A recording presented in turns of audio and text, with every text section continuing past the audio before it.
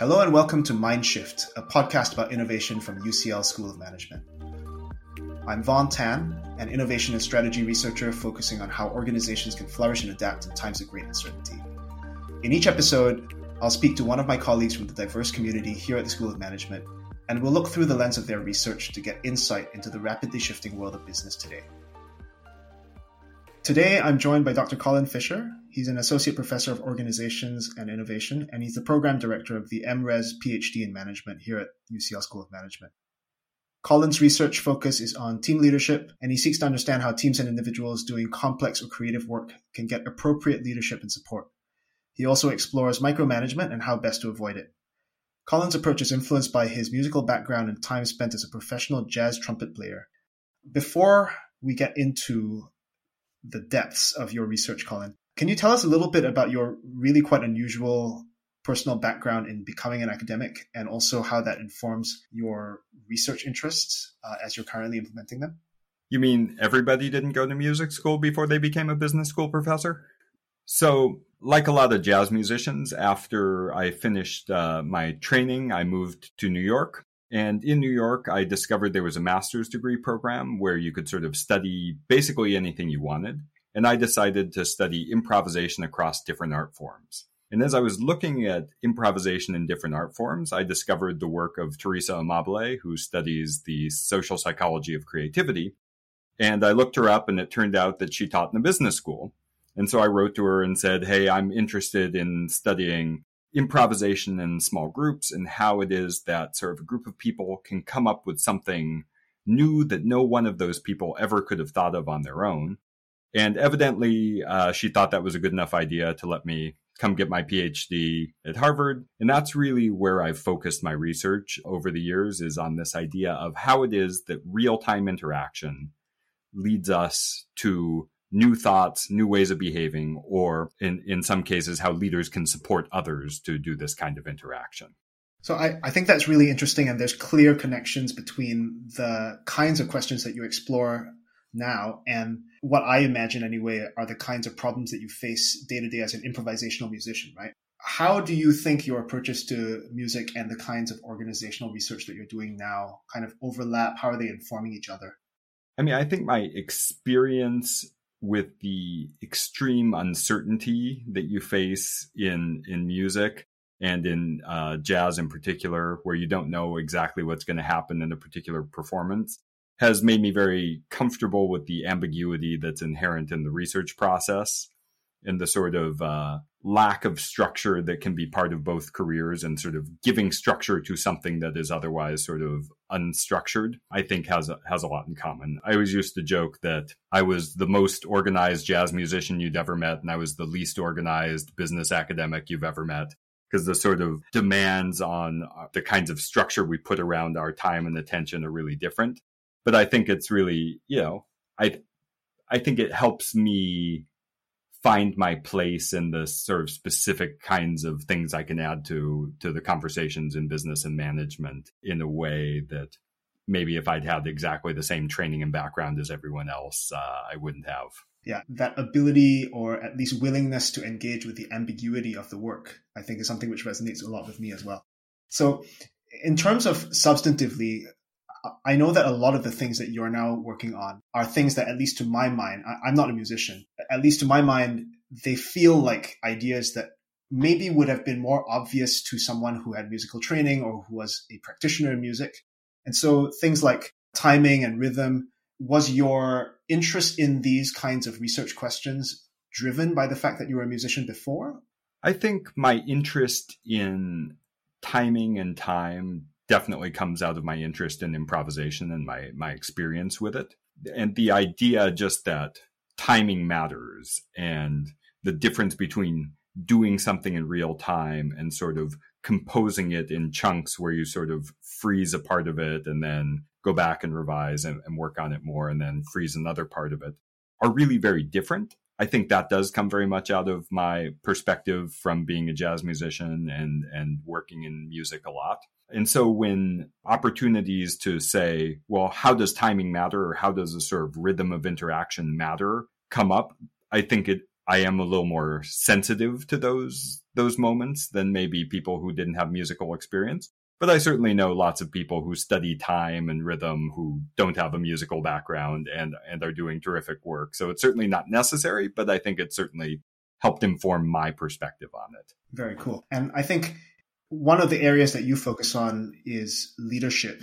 Can you tell us maybe how your approach to leadership takes advantage of your unique perspective on temporality? And also maybe whether you have an unusual perspective on what leadership is in the first place? Yeah, I mean, I don't think of leadership as the thing that the person in the top position in the hierarchy does so much. And when we have especially a sort of group or team perspective on leadership, leadership is often anything somebody's doing to help further collective goals. So we call this sort of a functional view of leadership, meaning leadership is a characteristic of both a behavior of what someone's doing, and it's other people in the group or team or organization recognizing what you're doing as leadership. So it's this very attributional perspective. In other words, if everyone around you thinks what you're doing is leadership, that's what makes it leadership.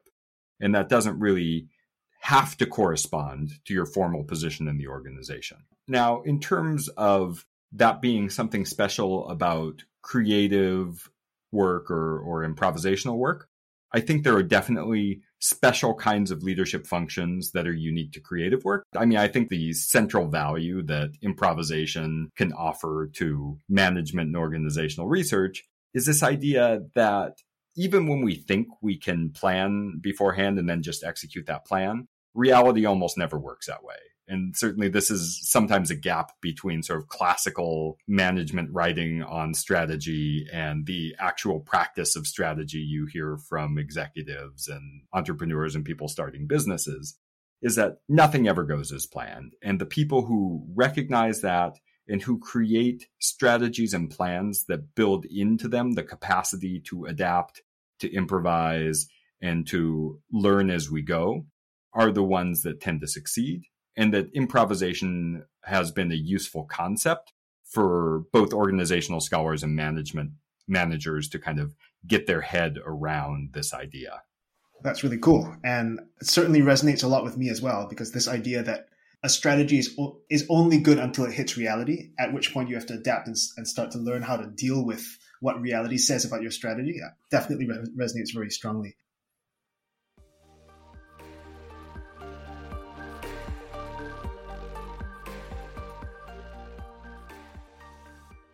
I'm actually really interested in understanding some of your research on micromanagement. When you are doing this research, I assume that in not just in the back of your mind, but very much foregrounded for you, is this idea that managing especially creative work is a combination of having a way to think about doing something while also leaving enough room for people who are doing the thing to adapt and respond to the situation as it emerges. I'm curious if you can tell us, first of all, like what you mean by micromanagement and what you are finding in relation to micromanagement and how to avoid it or mitigate it. So by micromanagement, I don't mean a specific amount of involvement or kind of behavior. But this is, again, as I talked about with leadership, is something that is attributed or perceived by followers. Micromanagement is micromanagement when your subordinates feel like you're doing too much to control them. And so when people feel like they lack autonomy or say over how to do their jobs, when they feel like their leader is coming in and trying to control the process in ways that are unnecessary, that feeling is what makes something micromanagement rather than the behavior itself.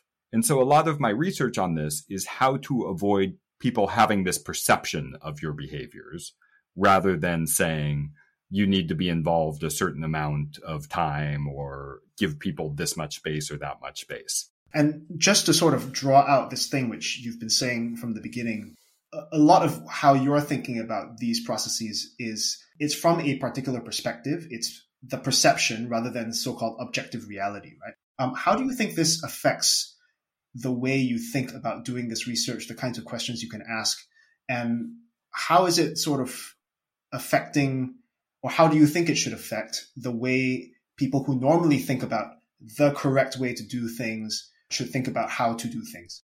One of the things that we found in our research is that managers always believe people understand the intention behind their behavior. So a lot of managers, when they come in to offer some kind of advice or help or support, they don't think it's necessary to say, here's why I'm offering this advice or feedback or support or whatever it is. But it's much less clear to the person receiving that advice or help than it is to the person giving it. And so this idea of perspective really comes in for the leader in making that person aware of the sort of gap between what they know about their intentions and what other people know about their intentions. And likewise, for the recipient to say, what can I do to clarify what this interaction is all about and why this person is feeling the need to intervene in my work? I think what it seems to me that you're saying is that exactly the same kind of advice, for instance, that a manager gives to a subordinate could be either perceived as micromanagement or not, depending on how much context the manager gives to the subordinate about why that information is being provided. Do you think that there are particularly thorny issues surrounding this issue of contextualizing advice or guidance in the context of creative work that don't exist for more routine things?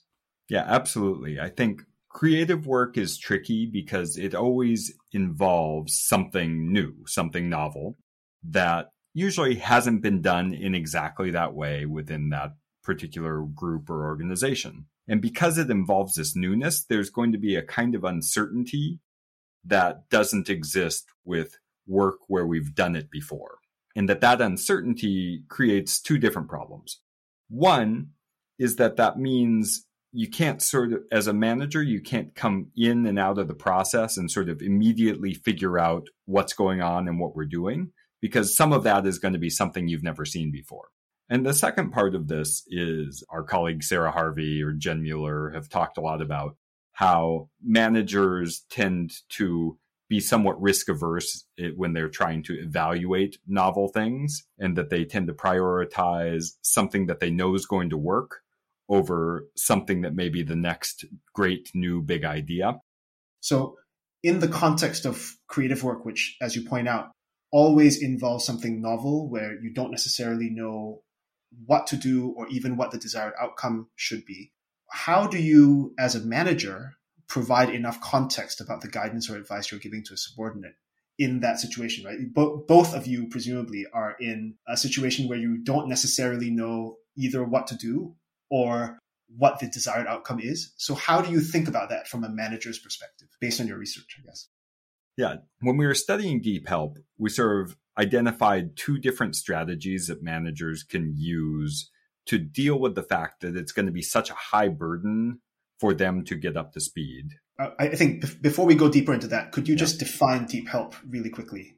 So by Deep Help, I mean help that is not just given within a single interaction. So it's not, I ask you for a favor and you can grant that favor right there and then to me. It's help that is linked over multiple interactions across time.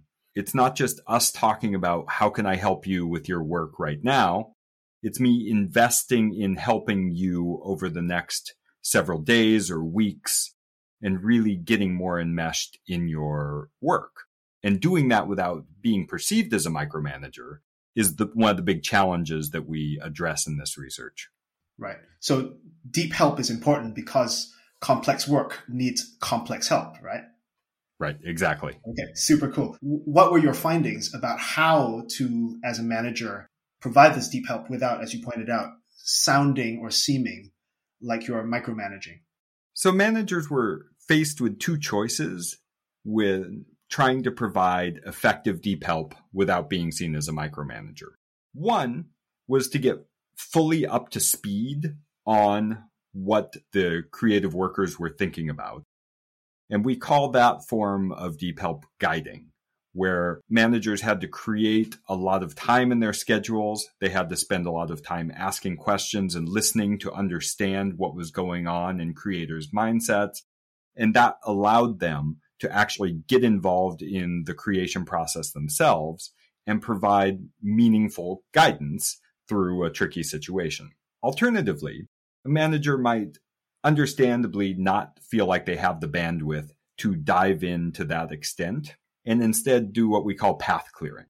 And that means staying out of the main creative part of the project entirely and saying, I know I'm not going to have time to get deep enough into this project to really provide meaningful guidance on it. So instead, I'm going to do everything else. So I'm going to try and find other tasks that create more time and attention and bandwidth for the people doing the work. And so in essence, sort of clearing the path for other people to walk it rather than trying to actually help them with the process itself. Very cool. And if I recall the research correctly, there's also things that you should not do. And maybe you could say some things about what those things are. Yeah, absolutely. The flip side of trying to provide deep help and not really succeeding is being seen as a micromanager, right? When somebody comes in and spends a whole bunch of time trying to get up in your business and then isn't seen as very helpful, that's essentially when people are seen as micromanagers.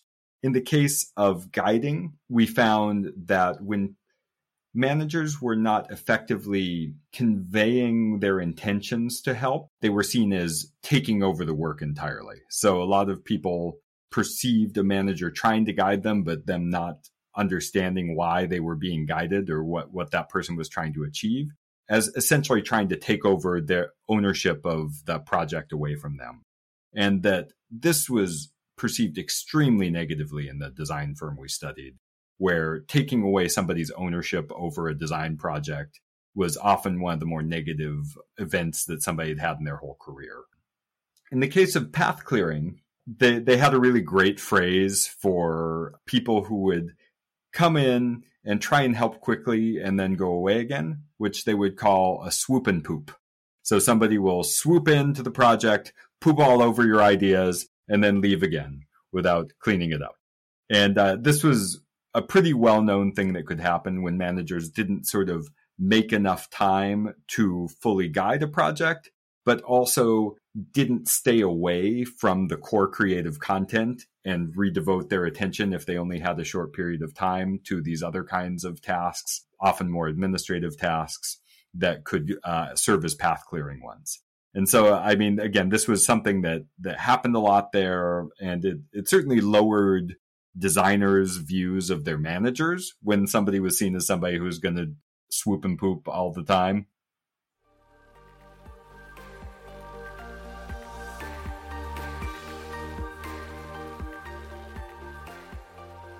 Okay, so one of the things that's coming out from what you're saying is that, especially in creative work, because creative work is so sort of personally connected, there is this feeling among creative workers that there is ownership, and ownership is an important thing. So as a manager of creative work and creative workers, one important thing to make sure that you're not doing is that you're not taking away ownership when you are not intending to do it, right? So if that's true, then one question that arises is, how do you know how much support a creative worker actually does need as a manager? That's a great question. And honestly, that was part of what motivated me to get into studying this in the first place. When I first started thinking about how people were going to kind of diagnose how much and what help was needed, I imagined that there were going to be these sort of amazing people, sort of like Dr. House on the show House, that could sort of come into a place and just look around and Sherlock Holmes like use cues to go, oh, here's what's going on. When I really started studying this in organizations, that really is not what's happening. And the both surprising and not surprising answer to how is it that leaders who are really effective helpers figure out what help to give is they ask. And they ask very consistently, and they listen very well to the answers. And so really the best advice to leaders, especially leaders in creative work, is to not ask just once, but always ask, what do you need help with? What are you struggling with right now? To listen really carefully to the answers and to ask, what can I do?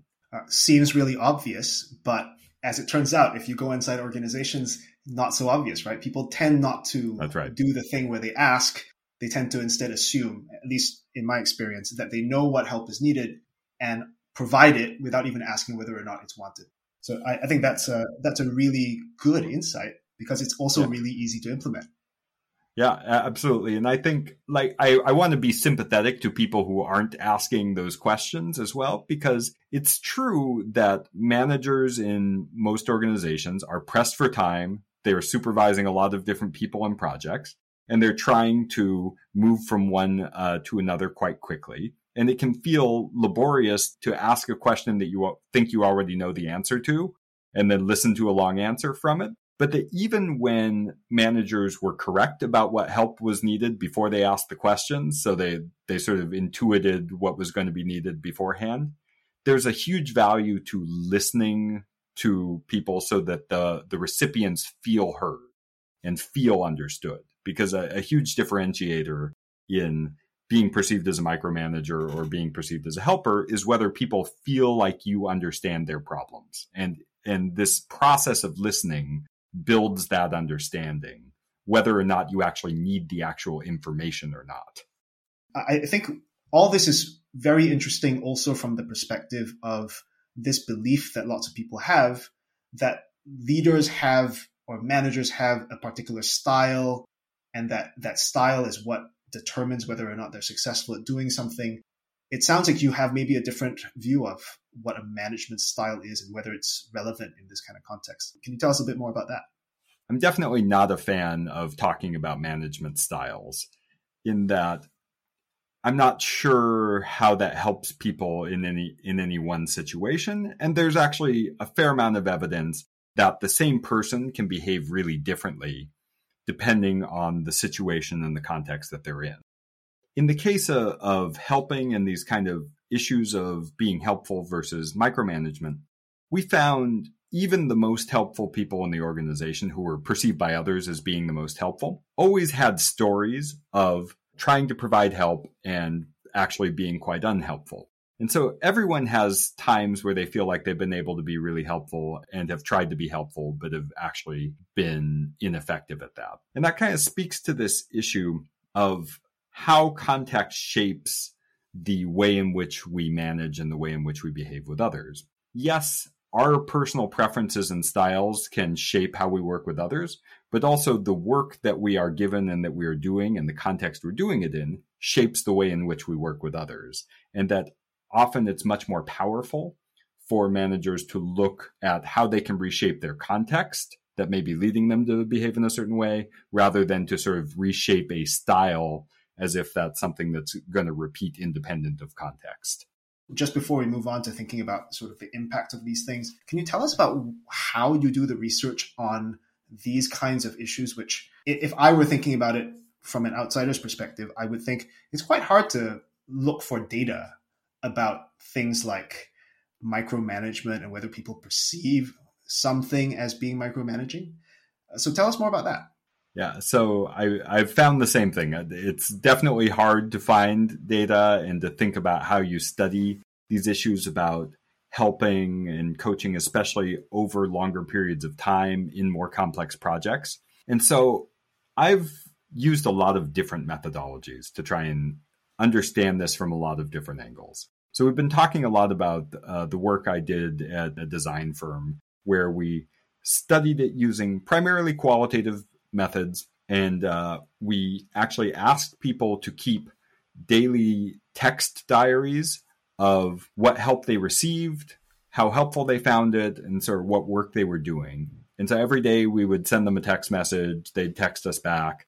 And then at the end of the week, we'd come in and interview them about the text diaries they had sent us. And then really going into more depth in the events that seemed like particularly interesting instances of help of one sort or another. And then we also did what we call critical incident interviews, where we asked people to think of a time when. And for us, that was thinking of a time when they received particularly helpful help or had given particularly helpful help, and a time when they had given or received particularly unhelpful help. And we also spent a lot of time at this design firm. We observed a lot of their interactions, and we just triangulate all these things, as a lot of qualitative researchers do, into trying to understand both the daily average kinds of help that they were giving each other through the diaries, and the more extreme helping events through the interviews, to kind of get a full picture of what does it look like across this organization to give and receive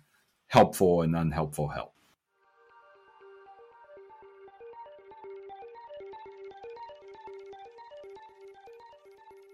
That's very cool. How do you think practitioners and managers, especially in industries that rely on creativity or innovation, how do you think your research should change how they act, how they manage their teams and how they set goals for them, all those things? At the first level, I hope that our research underscores the importance of providing opportunities for people to help each other in organizations trying to do creative work. And those opportunities come from even knowing that helping is an important part of the creative process, to creating enough slack in everyone's schedule that they have some time to go spend on other people's work and not just their own, whether that's feedback or advice or help, that outside input is critical to doing creative work. More directly from our research, it underscores the importance of, one, asking questions, as I said, that if you're going to create a good helping relationship that goes beyond simple favor exchange, you need to create what we call a helping frame for the interaction, where the recipient knows that the giver is there to help. And that can be as simple as saying it explicitly, saying, I'm here to help you. I'm not here to change your project. I'm not here to check up on you. I just want to see how I can be helpful. And then asking a lot of questions about what they feel like they need and making sure you listen to the answer. Second is what we call matching the rhythm of someone's engagement to what they're trying to achieve. And this comes back to this idea of guiding versus path clearing. So if you as a helper are intending to really impact the core content of the project or the core work that people have been doing for a long time, and it's complicated, you're going to have to clear your schedule enough to really understand what's going on.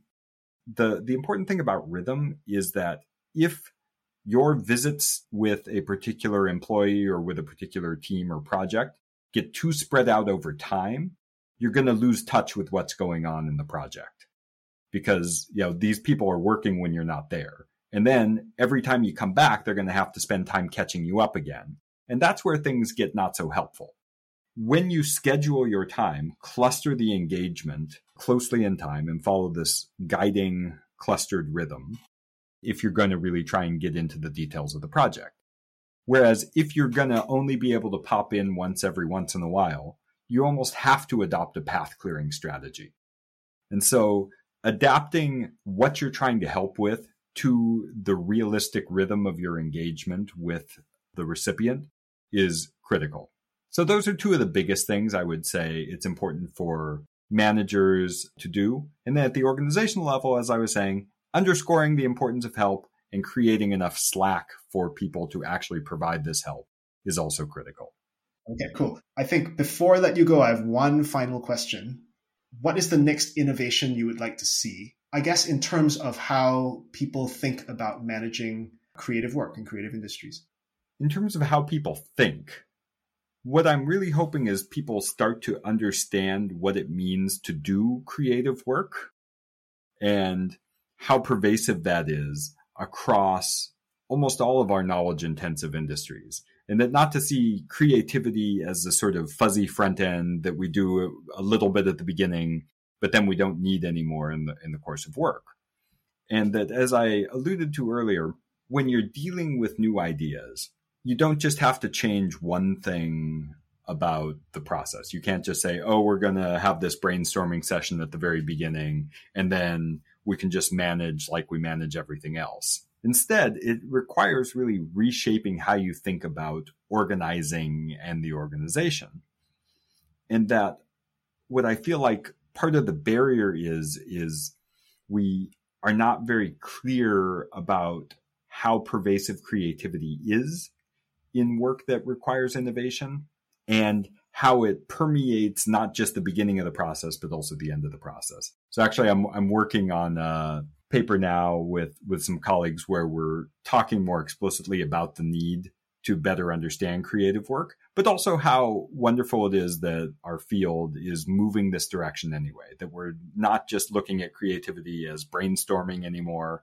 We're actually looking at workers who need to do creative things and what they do throughout a longer kind of process and how different the demands and the ways in which they organize themselves are. So I think it's, this is sort of a giant, not very concrete thing of understanding creative work as a real entity and not sort of a shorthand for people who brainstorm or people who work in cultural industries, but to really think about what it means to organize around creativity more meaningfully.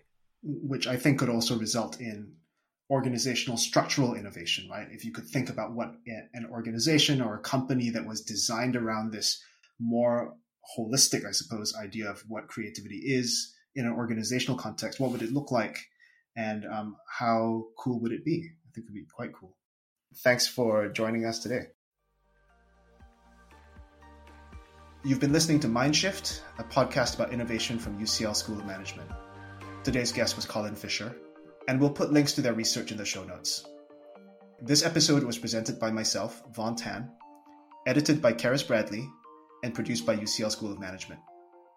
If you'd like to hear more of these podcasts, please subscribe to Mindshift on your favorite podcasting platform.